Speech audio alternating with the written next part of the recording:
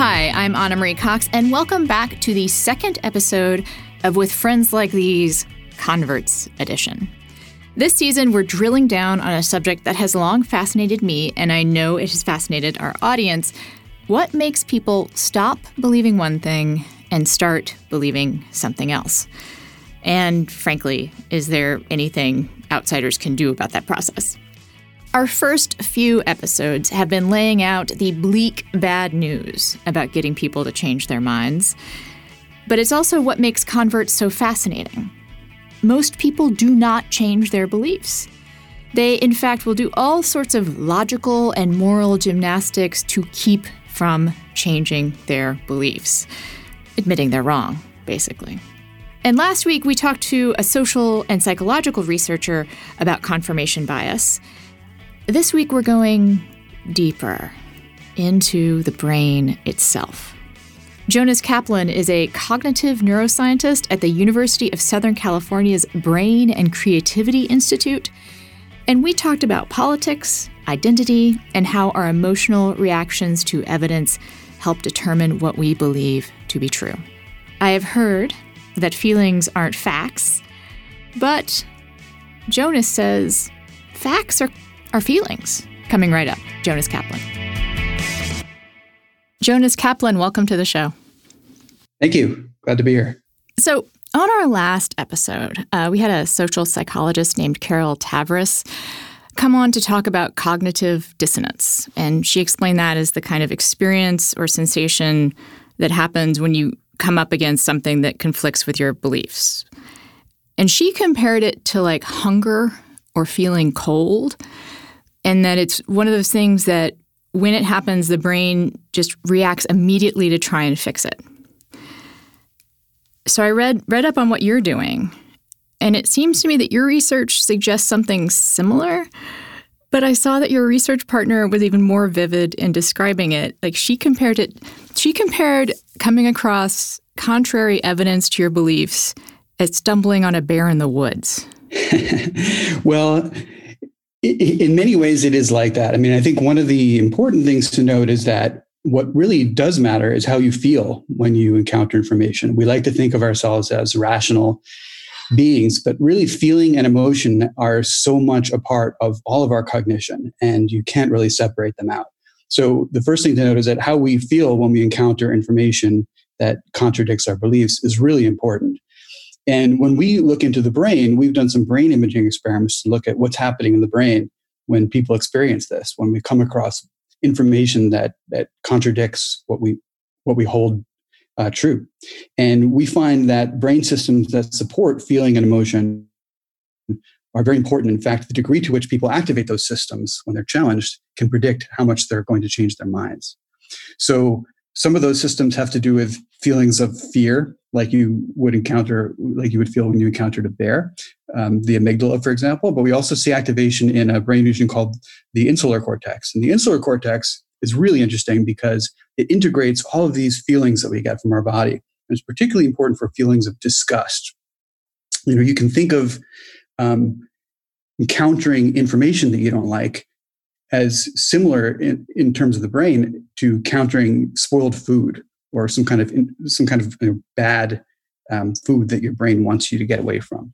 Now, I want to talk a little bit about how you know this, because you do brain imaging studies, which I think everyone kind of understands in sort of a popular way, right? This is a brain lighting up. I understand the brain doesn't actually itself light up. That would be cool. But what is it that you did to sort of show this? You conducted an experiment in the lab, right, to see what would kind of get active. We use a technology called functional magnetic resonance imaging. And the way it works is that the person lies inside an MRI machine. It's the same kind of machine that you see in a hospital if you're getting your knee checked out, for example. And it allows us to take pictures of the brain while you're thinking.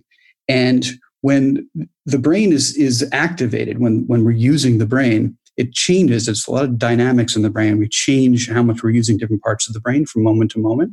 And those changes are accompanied by changes in blood flow. The brain sends more blood to the parts of the brain that are more active. And the oxygenation in that blood is something we can detect with the MRI machine.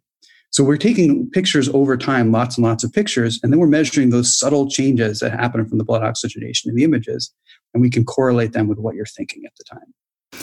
And so how does it work for someone inside one of those big noisy machines to come across contrary information to what they believe? Yeah, it's a pretty unnatural situation. So you're lying in this tube and it's making these incredible banging noises. And we have a little mirror in front of the person's face. So that allows you to see a computer screen. And then we just project things on the computer screen. So in our experiments, we show people statements, and we start with a statement that we know you believe in. And then we show you a series of arguments against that belief. And at the end of the experiment, we ask you again how strong your belief is, and so we can measure whether you changed your mind at all. So tell me more about what you did in this experiment. So we do a couple of different things in this experiment. One thing is that we compare people's reactions to different kinds of challenges to their beliefs, different kinds of beliefs that we have. Because one of the things we thought going into the experiment is that for certain things, it's actually not that hard to change our minds. When it's really hard to change our minds is when it comes to something that we have an investment in, something that we really care about. And we think it really has to do with identity. The beliefs that become part of our identity are the ones that are hard to change. So in our experiment, we were testing people who identified as strong political liberals. And we showed them two different kinds of belief statements. Half of the beliefs were political statements, things that we knew they had an investment in believing. And the other half of the things were non-political statements, statements about the world that they claimed to believe just as strongly as the political statements, but they didn't have a personal investment in them. Things like Thomas Edison invented the light bulb. Everyone says they believe that, but when we present our arguments against it, we say that his patent was invalidated and that really someone else was. Yeah, I'm sorry to all the Edison fans out there, but there's a lot of good Tesla. evidence. Sorry, go ahead. Exactly. People are actually willing to change their minds on that when we give them the evidence. But when it comes to something like abortion or taxes, people are very resistant and they have a personal stake. And we wanted to compare what's happening in the brain when people see challenges to those two different kinds of beliefs. And then the second comparison that we make is across people. We look at what's happening in the people that do tend to change their minds a lot. Some people are really flexible in their beliefs, is the positive way of saying it. Maybe gullible is the other way of looking at it. I like flexible. Well, let's flexible sounds so much better. We'll stick with flexible. And then some people were very resistant and didn't change their minds at all. They're very stiff with their beliefs. So we're able to compare what's different across those people. So the first thing that we find when we compare the political beliefs to the non-political beliefs is that there's a whole network of brain regions that comes on when people are experiencing the challenges to their political beliefs. That is there much less when people are experiencing challenges to their non-political beliefs. And that network is a network of the brain that's very interesting. We don't fully understand it yet. And so it's very hard to look at brain images and to try to figure out what's happening psychologically from what's happening in the brain. We call that reverse inference, and it's kind of problematic for a lot of reasons. But we do know that this brain region is important for some cognitive tasks that have to do with identity and self-reflection. And that fits with the idea that it's something special happens when our identity is challenged, when our sense of who we are, when our story of ourselves is challenged. It makes it very difficult to change our minds. You did say all your subjects were self-identified liberals. Is there a reason that you chose to work with self-identified liberals? It was really just convenience. When we first started the experiment, we thought it might be nice to have both conservatives and liberals. And there's some really interesting reasons to have both. We know that liberals and conservatives can have different brain activity in a lot of circumstances, especially in some of the regions that we're interested in. But finding the conservatives who were committed to their beliefs as strongly as the liberals in our immediate Los Angeles campus environment turned out to be harder than we anticipated. So one day we'd like to do the conservatives. So it was basically the population you had at hand. That's right. So I'm fascinated by the way that there is apparently this distinction between how we believe in something that's non-political and what it's like when we believe in something that's political or part of our identity. I feel like that distinction is much clearer, right? It's not really politics versus non-politics. It's identity versus extraneous or marginal. Is that right? That's right. It doesn't have to be politics. It could be religion. It could be sports. I mean, you could be a huge Yankees fan and then it's difficult to change your beliefs about the Yankees. The brain is really tasked with protecting ourselves. That's really what the brain is. It's a huge, complex machine for protecting ourselves and our bodies, really. But our self isn't just our body. Our self is also our psychology and our mind and our idea of who we are psychologically. And so what happens is once the brain identifies one of these beliefs as part of us, it then becomes protected in the same way the rest of the body is protected. So, for instance, if you were in a society of people that believed that the earth was flat, and that was central to your identity, that would be just as hard to change as whether or not you believed in God. It could be, that's right. And, you mentioned the term society there. Sharing your beliefs with a society is another factor here that helps to keep beliefs fixed because, one of the things that beliefs do is they create bonds between us and other people. And those bonds are very important to us. So having shared beliefs with other people is one of the ways in which we become part of a community. And being part of that community can be more important to us than being correct. And you see this if you ever have to change one of your beliefs that is shared among your community. You know what's at stake. I mean, you may have to, in order to change your belief, it's not just a matter of changing the facts in your mind. You may have to rearrange your entire social life. If you are going to convince someone to change their mind about a core belief, one of the things you can offer is community on that side of it, on the side of change. Absolutely, that's right, and that's one of the potential motivations for changing one's mind is to connect with a new community, and I think that's an important approach because that's definitely one of the losses is a potential loss of community. So if you can show people that there is a new community to connect with, that can be very important. We're going to take a quick break from my conversation with neuroscientist Jonas Kaplan and pay the bills. Let's take a second to talk about KiwiCo. It's a science and art subscription box for kids, tested by kids, and it's way more fun than any game they can play. I have 4 nieces. They are in New Jersey. They have been in lockdown for a very long time. It is so great to provide them with something that isn't what they already know. I bet they've explored their home pretty darn thoroughly. And there are different crates for kids of all ages. The nieces and nephews range in age from toddler to 12-year-old, a tween, if you will. So I got them actually 2 boxes. There's something for every kid on your list. For example, there's the koala crate for ages 3 and 4. That is actually the age of my youngest niece. And it delivers fun, hands-on activities to engage the natural curiosity and creativity of preschoolers in play-based learning. The Atlas crate for ages 6 to 11 sparks kids' sense of adventure and curiosity, inspiring them to see themselves as a citizen of the world. There's no commitment. You can pause or cancel anytime. KiwiCo is redefining play with hands-on projects that build confidence, creativity, and critical thinking skills. There's something for every kid and kid at heart, if you want to play along, at KiwiCo. Get your first month free on select crates at kiwico.com/friends. That's KIWICO.com/friends. We deserve to know what we're putting in our bodies and why. And that's why Ritual's founder is on a mission to reinvent the vitamin industry.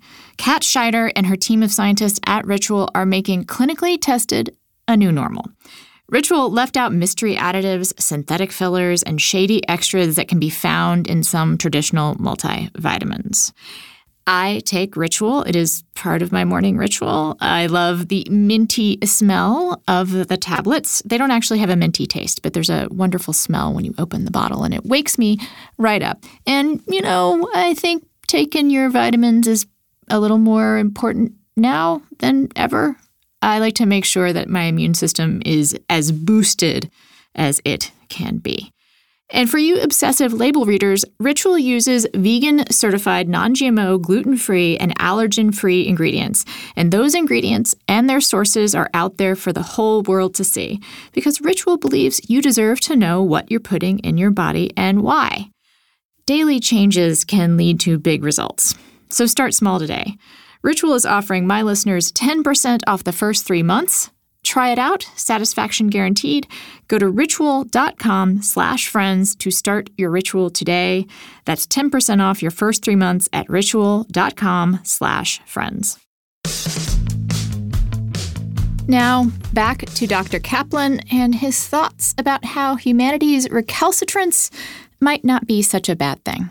So I want to get back to sort of political and non-political, or again, let's say identity affirming, or things having to do with your identity and things not having to do with your identity. Because I read another paper that was actually about snap judgments, but it seemed to sort of be along the same lines, which was that even when we make like quick, apparently trivial decisions, they're really hard to undo. That and the longer that the decision is in place, the harder it is to reverse. There's studies showing that if you tell people a piece of information and then 5 minutes later you inform them that it was a lie, that the experimenter just made it up, they still have trouble getting rid of it. You can still show evidence of the belief in place. So that's one of the reasons I think that, if we're interested in having our beliefs conform to the truth, one of the first most important things to do is to put up some kind of line of defense at the beginning, some kind of skepticism, so that we don't accept beliefs to begin with, because once we accept them, they're very, very difficult to get rid of. I've read that one theory why the brain behaves that way, the self-protective aspect of not changing our minds, has to do with it would be a real chore to have to decide things all day long. That if we had to make up our minds about everything we came across, that would be exhausting. So it's an evolutionary adaptation, kind of, to be so stubborn. Yes, I think there's probably some value there, and also it might be that it's efficient for us to offload some of our belief formation to the group. If we generally trust the people around us, then we don't need to rethink everything. We can just accept what everybody believes. There's likely to be some kind of a sweet spot there. It's probably problematic if we just constantly have to change our minds every second, and our models of the world have no stability to them. On the other hand, if our models of the world become so fixed that they can't change with new evidence, we have other problems. So we kind of want to be somewhere in the middle there. We were talking about identity versus non-identity, and even how these small snap judgments get hard to undo. And I do wonder is there a big difference in terms of the kinds of the things we believe? Does the brain treat different kinds of beliefs differently, or in the sense that some things are identity and other things aren't identity? Is that the only big distinction? We did a brain imaging experiment some years ago looking at, is religious belief different from non-religious belief? And so we took a group of fundamentalist Christians, and we had a group of committed atheists, and we put them both inside the scanner, and we had them evaluate beliefs about religion and about other things as well. We asked for each statement they saw for them to decide whether it was true or not. And then we could look at what's happening in the brain when people are believing versus disbelieving. And we didn't see any difference between believing or disbelieving a religious statement versus a non-religious statement. And there was really no difference whether you were an atheist or a Christian. Believing looked like believing regardless of the content of the information. Now, there were special things happening when everyone thought about religion versus not religion, because those were sort of emotional topics for everyone. But there wasn't a real difference between believing and disbelieving, depending on the content of the belief. I said earlier, I think that a lot of people feel like they might understand this sort of science because they see the pictures of the MRI and different areas of the brain, like I said, lighting up. Is there anything that you wish people understood more fully about the kind of work that you do? That's a good question. I think that it's difficult to communicate with people about the brain because it's so complicated, and it's so complicated to us that we try to simplify it and boil it down and make it understandable. But the fact is that it isn't understandable. The brain is the most complicated object in the known universe, with the density of its interconnectedness. And we often like to talk about the function of different brain regions, that it's easy to think of them as specialized for one function. So, for example, we can equate the amygdala with fear. And it's true, the amygdala is important for fear.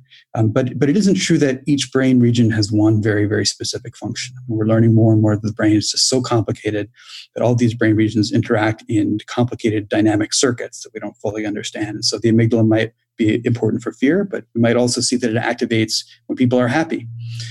or when people detect some kind of other emotion in the environment.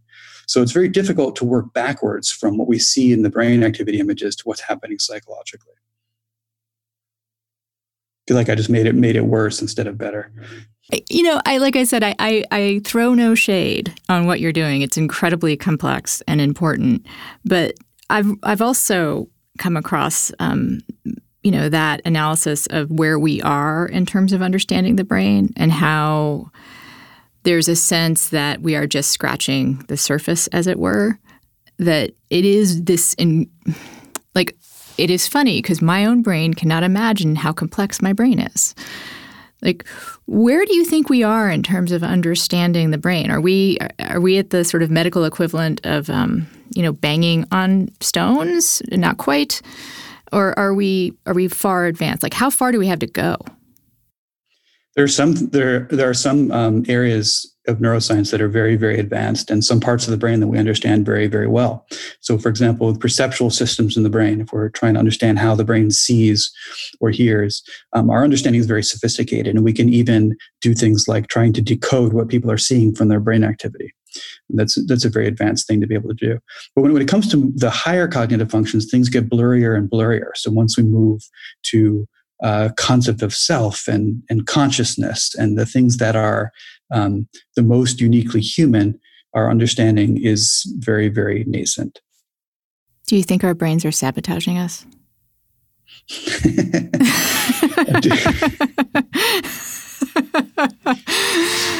They don't want us to understand. That's a very deep question. They don't want themselves to understand, I guess.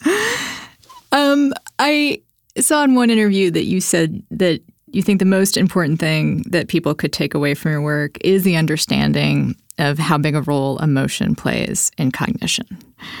Why do you think that's so important? Well, first of all, because it's true. And I think it's something that we forget about as neuroscientists and often as people when we're talking about reason. Everything the brain does is built on a basis of emotion. Emotion is one of the earliest systems life has for regulating itself and for keeping us alive.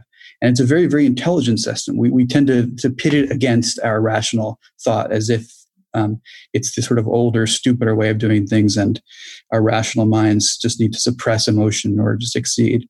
And there's a sense in which that's true, but there's also a sense in which it isn't true. When we see people who have brain damage to parts of the brain that help them incorporate emotion into decision making, they aren't perfectly rational robots. They are actually have quite problematic lives, that they don't make very good decisions at all.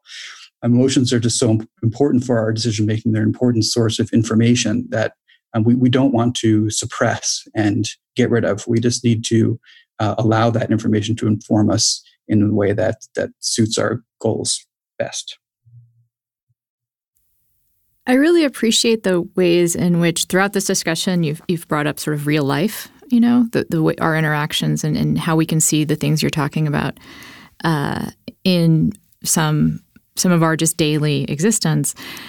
I do wonder, do you ever find yourself trying to change someone's mind and realize, oh, fuck, like I shouldn't be doing this. It's not going to work because no one changes their mind? All the time. I mean, it's irresistible to try, right? And it's part of the reason that I started studying this to begin with, because it just seemed like it's so difficult to do, to change someone, to witness someone change their mind is so rare. And yet it seems to be so important to be able to do that. I mean, you think about our daily lives, our interactions with people, our whole system of government is based on the idea that we can have discussions and we can talk to each other. And the whole point of talking to each other in that context would be to have some influence on each other. If we're completely impervious to influence, what is the point of a democracy? It's also, the basis of science. The whole point of the scientific process is that we can gather new evidence and constantly update our models of the world with new evidence. So it seems to be an incredibly important thing for us to be able to do, and yet it's so rare and so hard to do. I wanted to ask about whether or not your research could point in the direction of techniques that would be persuasive to people. And both of us, I think, are sort of assuming a context that is good. But I mean, couldn't persuasive techniques be used for evil as well? Like, is it dangerous to kind of discover the exact kind of buttons you need to press to convince someone of something? Yeah, it's a double-edged sword. I mean, like any scientific power, it can be used for good or it can be used for evil. I've tended in my own work to try to avoid that issue by switching the issue around on itself. Instead of trying to identify ways in which we can be more persuasive, to think of ways in which we can leave ourselves more open-minded. Because I think we all do want to be open-minded. We want to be persuadable if it's appropriate to be persuaded. And so I prefer to think of the problem that way. What are the things that we can do that put us in a position to be able to take in new information when we really should? So I'll turn my previous question around on you too. What is something really big you've changed your mind on? I get it. I mean, I'm human just like everyone else. I can't think of a good example. I get asked this question a lot. You would think I would have a good answer for it by now. But I struggle with it every time. I can't think of one that's sufficiently interesting. I mean, I change my mind in small ways all the time. That's part of science. My views of how certain parts of the brain work are very different now than they were when I first started studying the brain.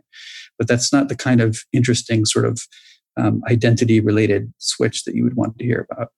Although it does make me think of something, which is one way to cultivate that kind of flexibility in ourselves would be to not take things so personally, would be to just invest less of our identity in ideas that we maybe can't know for sure, which is the scientific approach, right?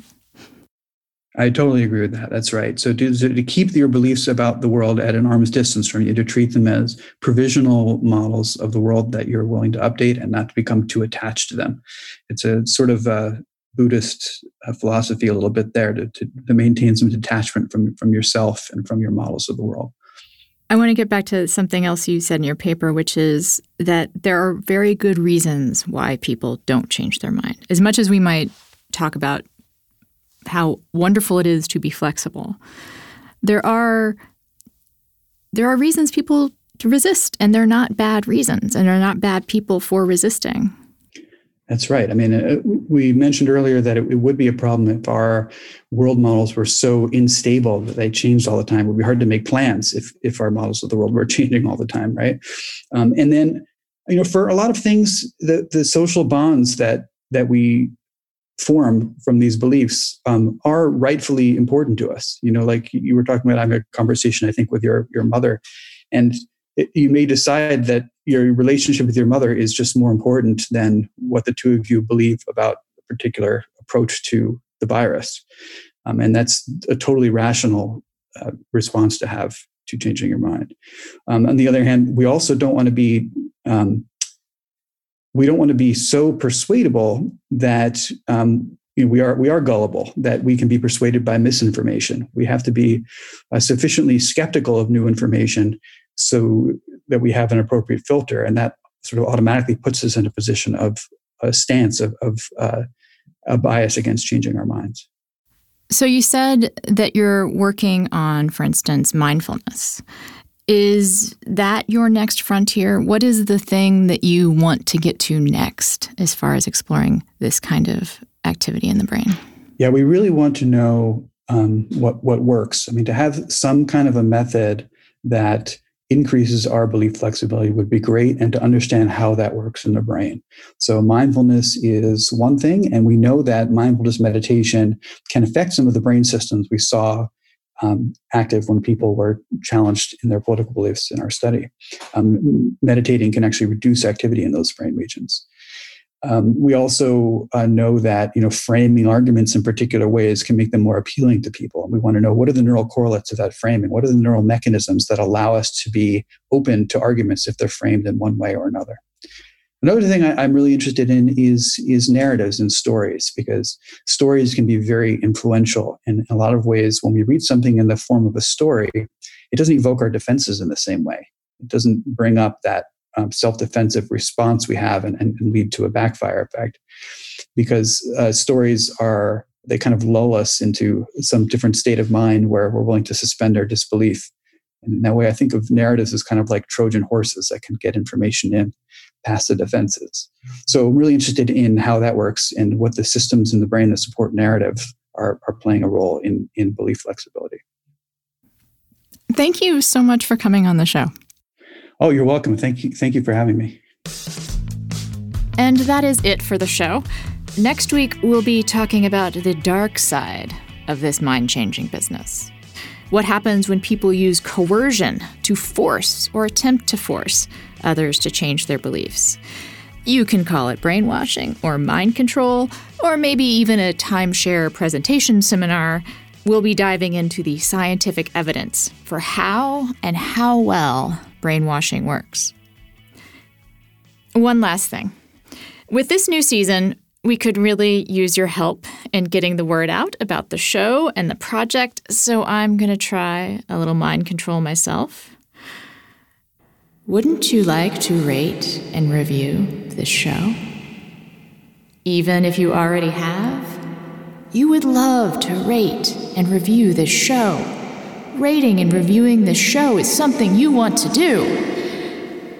And you want to tweet about it and tell your friends. Tweeting and telling your friends about this show is the thing you want to do. Please, rate and review, tell your friends. And until next week, take care of yourselves.